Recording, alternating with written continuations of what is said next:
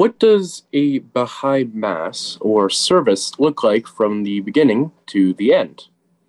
Yeah, so this is an interesting question. So in the Baha'i Faith, there aren't clergy that lead any particular form of religious, traditional practice.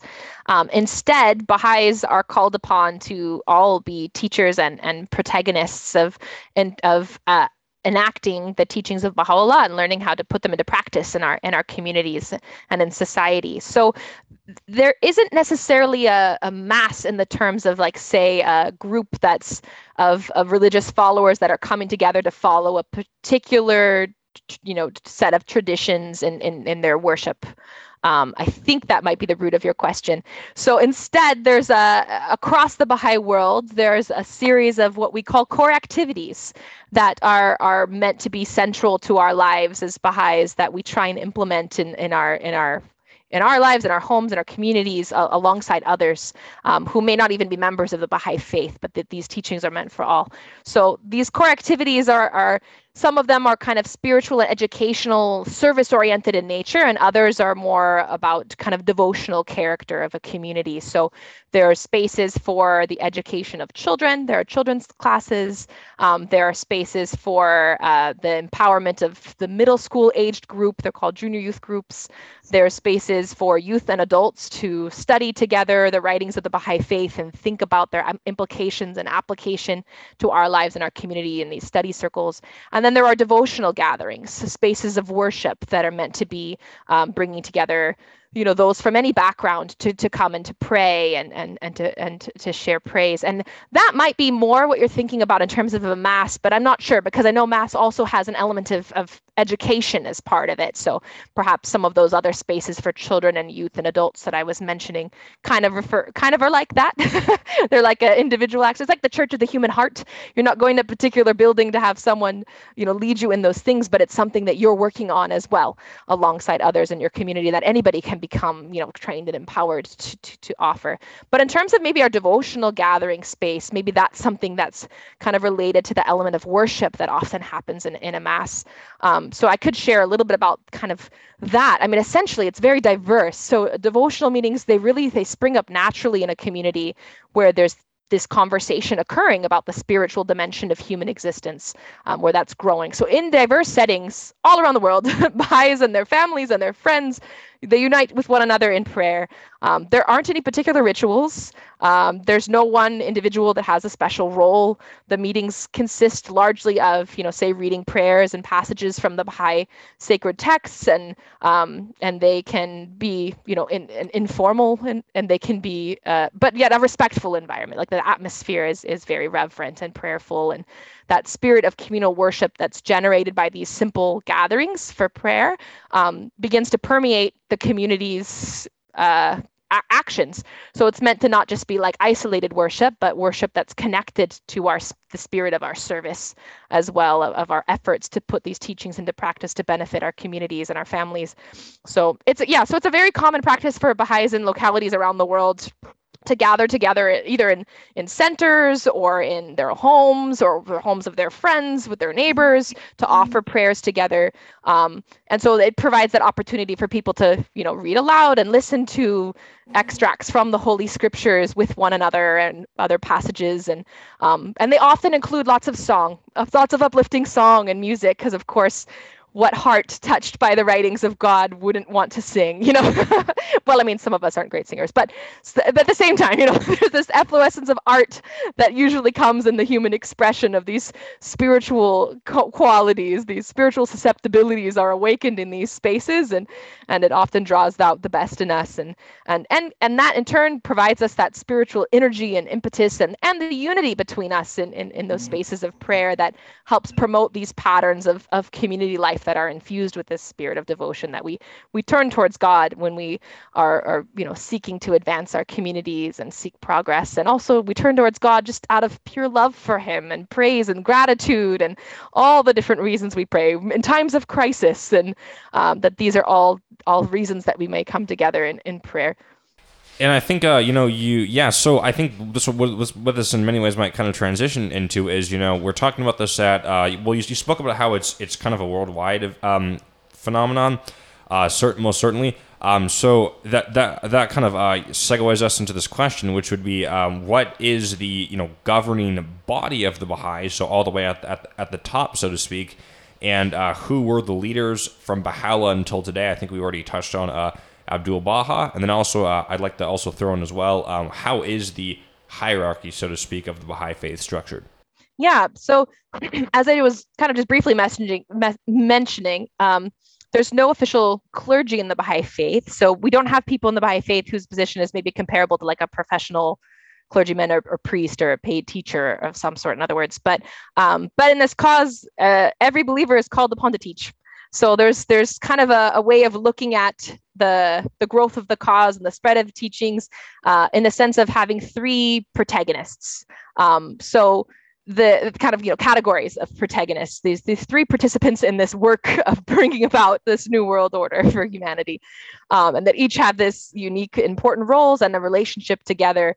So the first of this participant is, of course, the individual believer. So it's the duty of the individual to learn about the teachings, to recognize the manifestation of God, to be firm in their covenant and following their, striving to follow their laws, to strive daily to bring their life in line with those teachings and to serve humanity, and be conscious of the fact that our life doesn't end like on this plane with this physical existence, but that we are progressing towards God eternally. So we want to develop these spiritual qualities: kindness, justice, patience, forgiveness, all of these qualities that the world's faiths lay before us, that we're working on developing those, and that we don't achieve that purpose just by thinking about it. You can't just think, oh, I want to be more patient, but that you have to put them into practice, and you have to be tested, and you have to serve your fellow human beings. There's a quote in the writings that says, service to humanity is service to God. So if we want to serve him, we have to serve each other, and we have to work together. So sharing the knowledge that we gain through all of that. So there's that element of the protagonist. Then the second participant would really be the community. So human beings, we're not created to exist alone. We live in communities. We have to work together if we want to build a new, form of life, of civilization for humanity. So the community that's closest to us would be our local one, of course, and that can consist of others, other Baha'is and our neighbors that are living in our particular town or village. And that local community is where we learn to cooperate, with one another, to grow together, to become united, to examine certain forces of society that might be influencing the dynamics of our community and its culture, and to root out sources of disunity and to work together. So we're all members then of these local communities, and so there's the local Baha'i community, and then of national communities, the nation that we live in, and then the worldwide community as well. So that's constantly expanding and attracting people interacting from different religious backgrounds and races and nationalities. But that's another kind of concept that Baha'is will think about, is that how as a community are we operating. And then the third protagonist are the institutions of the faith. So this represents this, or sorry, not this represents, but like I think I mentioned before this concept of a covenant. So there's kind of this greater covenant that God made with mankind, that he'll never leave us without guidance. He'll always send these manifestations, and it's our duty to recognize them and learn to follow their teachings. And then similarly, there's this covenant that Baha'u'llah made with mankind, sharing like who it is that we should turn to after his passing. And that really developed this system of administration. So included then in these commandments of Baha'u'llah are many that are related to the ways that society should be organized. So in the past, the manifestations of God hadn't said much to their followers about how to organize themselves, and people had to discover how to do this on their own. And so in the case of the Baha'i faith, Baha'u'llah brought his own administrative order and wrote about it at length, which means that he told us like what institutions that we need to create, how they should function, how humanity should be governed, and that these are some of those institutions then that got created by the community through these teachings. So we have the Universal House of Justice is the supreme governing body of the Baha'i faith, and their seat is also located in the Baha'i Holy Land in Haifa. So in each country where Baha'is exist, the Baha'i community elects once a year a national spiritual assembly composed of 9 members. And in each locality within a community where there are sufficient numbers of Baha'is, they also elect a local spiritual assembly. So there's a local spiritual assembly of Tacoma, for example, but there's also a national spiritual assembly of the Baha'is of the United States. And that body is what helps with the election of the Universal House of Justice alongside the other national assemblies across the world. So these bodies then are they're not priests, they're not clergy, they're individuals who are elected and chosen by the community to guide the affairs of the community and watch over its well-being and the well-being of individual believers. So they, like I mentioned, they consist of 9 members each, and the way that they're elected is unique as well. There's not like campaigning and things like that. Instead, it's just this very prayerful atmosphere. By secret ballot, all the adult believers in the community are allowed to vote and elect other Baha'is that live in their locality to serve on these institutions. So so it's interesting. These assemblies are really important then to Baha'is, and we're learning how to bring Baha'u'llah's vision of what these institutions need to be into reality. But through them, we're learning, how human affairs can be administrated, how this new order could be established in society, this world order of Baha'u'llah. But yeah, so the Universal House of Justice then, in terms of your question about kind of like the hierarchy of the faith, that's the center of the covenant for today. So after Baha'u'llah passed, he wrote in his will and testament that the Baha'is should turn to his son Abdul Baha as the interpreter of his words and the center of his covenant. And as I mentioned before, Abdul Baha had been raised by Baha'u'llah himself. He'd recognized his station early as a child. He endured all the same sufferings as his father, and he was this precious gift that was just such a perfect exemplar of the Baha'i teachings. So he lived 77 years. He was actually born the night the Bab declared his mission in 1844, and he passed away in November of 1921. But so throughout his life, then he was enacting after the passing of his father, he had this responsibility for the Baha'i community, and labored to help with establishing the faith far and wide in the East and the West. And I mentioned too that he wrote all these tablets to individuals and groups and clarified the teachings of his father, and his interpretations are now like a really essential part of the writings of the Baha'i faith. So being able to turn to him helped the Baha'is not to splinter and separate into groups after the passing of Baha'u'llah. And through this love of Baha'u'llah, we have this desire to turn to Abdul Baha as this example and to follow his teachings. And so in the will and testament of Abdul Baha, when he passed, he named his grandson, Shoghi Effendi, as the guardian of the faith. So after his passing, Shoghi Effendi became the authorized interpreter of the teachings. And so for around 36 years or so, he continued that work of his grandfather, of Abdul Baha, in clarifying the words of the manifestation and establishing his faith like in all parts of the planet. By that point in time, the faith was really, really spreading to lots of remote locations. And about 5.5 years after he had passed away, the Baha'i community had been globally established enough that we were able to have a world election of the Universal House of Justice, which Baha'u'llah had envisioned and clearly described, and Abdul Baha and the Guardian had clarified as well. So now the Universal House of Justice is the supreme institution of the faith that all the Baha'is of the world turn to. And I think this certainly leads us into question number 22, which Noah, you could ask. So this certainly leads us into Noah, you can ask question 22. Okay, so this one is what does the Baha'i calendar look like, and what are some of the high holy days? Yeah. So this is a fun part of every religion, isn't it? The observance of holy days. It's such a central thing in each faith. That through commemorating special times, and it brings us together in love and celebration and remembrance and gratitude and all these different things that we can express collectively and individually. So anyhow, I think I mentioned before that it's every religious dispensation really recreated elements of our conception of time and how we organize ourselves and calendar, and that similarly, like the days that we remember in particular, that significant holy days are also they shift over time. Although I have friends that like to joke that since Baha'is believe that like all of the world's religions are the religion of God, that we could literally just be celebrating all the time, because we could celebrate all the world's all the world's holy days and be good. So, but I like to point out that no, usually each religious dispensation kind of focuses on the most recent of those. Like, yes, of course, like Christians believe in all the Jewish holy days, but they celebrate ones particularly related to Christ and his life and his dispensation. But I mean, not to say that you couldn't also celebrate the Jewish ones. You could, because Christ did, but but at the same time, like there's so much that's worth celebrating that we tend to focus on something that's like the most recent set of it. So anyhow, that's just kind of an aside.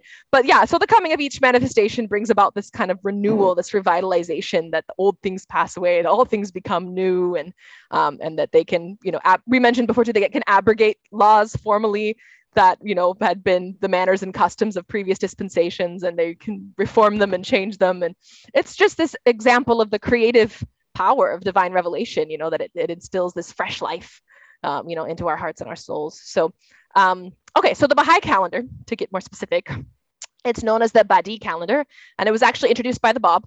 And then subsequently, Baha'u'llah confirmed that this was the calendar that the Baha'i followers were to turn to. So its beginning is fixed with the commencement of the year that Baha'u'llah that the Bab declared in 1844. So that's the beginning of the Baha'i era, inaugurated by its twin founders. So the Baha'i holy days then include events that are pertaining to like the birth of either of the manifestations, their declaration, the passing of the Bab and Baha'u'llah. Let's see, in the Book of Laws that Baha'u'llah revealed, the Kitabi Akdas, he designates that there are two most great festivals, the Rezvan, which is commemorating those 12 days when he was in the garden and revealing his revelation, and then also the twin holy days of when the Bab and Baha'u'llah were born. And so anyhow, so we have then in the Bahá'í calendar, it's composed of 19 months with 19 days each. And then if you're doing math right now in your head, there's 4 or 5, depending on if it's a leap year, separate days that are called intercalary days, which intercalary meaning like between calendar. So these are days that were celebrated as kind of days of service and hospitality, and so they're the days of a Yamiha is what it's called, and it's preparation before the fast, which is the last month of the Baha'i year. It's a month of fasting for the Baha'is. So there are 9 holy days out of this calendar year that Baha'is are to observe in a way where you like suspend work, like you wouldn't be going to school or doing work things. So those 9 days are Nowruz. So that's the New Year, which is celebrated at the spring equinox. So in March, generally around the 21st of March. 3 of the days of the 12 days of Rizwan that correspond to like when Baha'u'llah declared his mission publicly, when his family was able to join him at the garden, and the last days that they were there at the garden. So the first day of Rizwan and the 9th day and the 12th day are days that we suspend work as well. And then the declaration of the Bab, which is, Rizwan. I was like, you probably don't know when that is. It's in April. So the first day of Rizwan is around April 21st, and the 9th day is the 29th, and the 12th day is usually May 2nd in our calendar. The declaration of the Bab, which is the day that he first declared his mission, and that's May 23rd. And the ascension of Baha'u'llah when he passed away, so that's the end of May as well, May 28th this last year. Martyrdom of the Bab when he was killed, that's in July 9th. And then there's the twin holy days of when they were both born. So interestingly enough, we of course are on a solar calendar where everything kind of stays pretty consistent, though you have the weird leap year stuff going on, right, in the West. But of course, where the Bab and Baha'u'llah and all their followers were living was on a lunar calendar, because it was predominantly an Islamic community. And so on the lunar calendar, the day the Bab was born and the day that Baha'u'llah was born occur one day after each other. But if you follow the solar calendar, they did not. So for a while, like Baha'is were a little confused about, depending on which country you lived in and what their calendar was, when you celebrated the twin holy days was different. But more recently, the Universal House of Justice declared like, okay, it's time. We all need to celebrate this at the same time. And we can actually, following like the practice and the way that the writings talk about the births of these twin manifestations, we'll follow them as twin holy days. So the Bab was born November 6th, and the Baha'u'llah would have been born November 7th, if you follow that. So the twin holy days then are set to be in November. And just recently, the Baha'i community celebrated the bicentenary of their births. So the 200th year since Baha'u'llah was born and the 200th year since the Bab was born. So there were these beautiful celebrations all over the world, all over the place in commemoration of those. So yeah, and then there's also, like I mentioned, there's a few other holy days that we don't suspend work on, but they're just special commemorations that we host or celebrations. So one is the Day of the Covenant, which is representing like the day that Abdul Baha was born. And that's the 25th of November. And this year was the 100th anniversary of his passing too, the ascension of Abdul Baha, which is the 27th of November. So that was a very special community celebration that happened all over this year. And then a Yamiha, like I mentioned, those 4 or 5 days that take place at the end of February and the start of March to, have charity and gift giving and service prior to this annual month of fasting, which happens in March. So 19 days. So usually the 2nd to the 20th, in which Baha'is that are 15 and above would abstain from food and drink between sunrise and sunset. There are exemptions for those who are like ill or elderly or traveling or pregnant in my case, or breastfeeding, that they are, but that's the month of fasting. And those are generally the special days in the Baha'i calendar. Awesome. Rylan, Balin, and Noah, do you have any other questions you want to ask about the Baha'i Faith? Yeah, how about heaven and hell? Can we talk about that? No, just kidding. Yes. Let me see. I pulled out a quote about this too. Let me scroll up to it because I wanted to make sure, because this was one that you guys had asked for before. I was like, oh yeah, these are lovely questions. My father comes from a background in Catholicism, and this was one of his like big questions when he was investigating the Baha'i Faith, was he wanted to know its perspective. I should just search my document. He wanted to know the Baha'i perspective on this. So let me see. Let me pull up some quotes that were talking about it. And I think this also comes, kind of like this is one of those elements of the spiritual teachings of a faith that's hard for us to comprehend because we're physical beings, but we're trying to understand a spiritual concept about like the nature of our soul and what happens to it after death. And that's very hard to comprehend, to kind of use, there's a lovely analogy that Abdul Baha used comparing our life in this world kind of like the life of a child developing in the womb, where like it's in the womb and that's all it knows. And if you tried to explain to it like why it needs eyes, why it needs lungs, like all these things, it would not be able to understand. Yet, as soon as it's born into this world, those things become essential to part of your existence. And it's very difficult, or nay, impossible for some of these, organs to survive, to live without them. But they're, the elements of our growth then in the world of the womb is something that helps us prepare, not for that life. It has everything it needs when it's growing in there, but for the life right after, right? They become essential for that. So similarly, we're kind of told that our spiritual qualities that we're told to develop in this life and work on, our patience, our forgiveness, our kindliness, all of these things are kind of like our spiritual limbs and our spiritual eyes and ears that we'll need for the next world. And that, the teachings of God help us to develop those qualities so that in the next world, we are, we grow even closer to God. And that really is the part of the purpose of our existence, and the nature of our soul is that we long to be near our Creator, that we long to grow closer to Him. And so through our lives in this world, we prepare ourselves for the next. And in that sense, heaven and hell are kind of conceptual ways of thinking about our preparation for the next world, of how well we prepared ourselves spiritually for this state of being near to God, which is like our heaven, or far from Him, which is like our hell.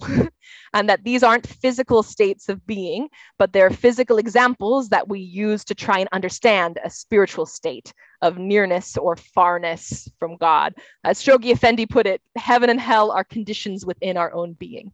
So they're like ways that we are trying to understand the spiritual state of growing close to God or being far from Him within like the limits of our understanding. And also maybe also the limits of like our understanding in different phases in human history, right? Because the teachings on heaven and hell also kind of grow in their complexity from each religious dispensation to the next, how we conceive what we think of as good and how we would then ascribe that to, okay, being close to God is good. What else is good? A mansion is good. So in the next life, if you do the right things here, you'll be in a mansion, or like, what are the things that we have value for us here that we try and use as symbols of being close to God in the next world to help us understand like how incredible that spiritual state is, that we'll be surrounded by the angels. We're like, yes, that sounds wonderful. I don't know what that means, but I want that. So how do I do that? And that these teachings kind of on heaven and hell help us to understand that. And that also, I think there's an element of the love of God that draws us close to him and wanting to fulfill these teachings. And also the fear of God, right? That's part of what the hell element of it is the fear that somehow some choices that we've made in this world will prevent us from being as close to God as we could have been, or as close to God as we want to be, like our own faults and frailties and choices. And so like there's that dynamic of like learning about the love and the fear of God that helps us to, to toe the line, to put in that little extra effort to say, no, I want to grow closer to him. I want to make it to heaven. I want to be close, and that I'll change the way that I live my life, and I'll teach my children the same thing, that there's this element of how we understand our life in the next world that inspires us to be better in our life in this world. Certainly. And at the end of each episode, at the end of each interview episode, more specifically, we ask, what does it mean to be a member of this religion? So for you, what does it mean to be a Baha'i? And a beautiful question at that. Someone once asked Abdu'l-Baha this very same question. So I'm going to share his response because it's the first thing that comes to my mind when I think about it. So someone on an occasion asked Abdu'l-Baha, what is a Baha'i? And he replied, to be a Baha'i simply means to love all the world, to love humanity, and to try to serve it, to work for universal peace and universal brotherhood. And similarly, Baha'u'llah talks about that man must show forth fruits, that we, goodly fruits, that our life must be full of actions that benefit ourselves and others. And that, to be a Baha'i means that we've recognized Baha'u'llah as one of these manifestations of God, and that we want to work in our lives to put his teachings into practice for ourselves and to share the pearls of his wisdom and of his writings with those around us too. That it's not the work done by one for the many, but it's the work done by anyone for the benefit of all. Wow, thank you so much for your response. This concludes our episode. This has been episode number 17, The Bahá'í Faith. Stay tuned for planned future episodes. That being said, I am Xavier. I'm Rylan. I'm Balin. I'm Noah. I'm Stephanie. And stay tuned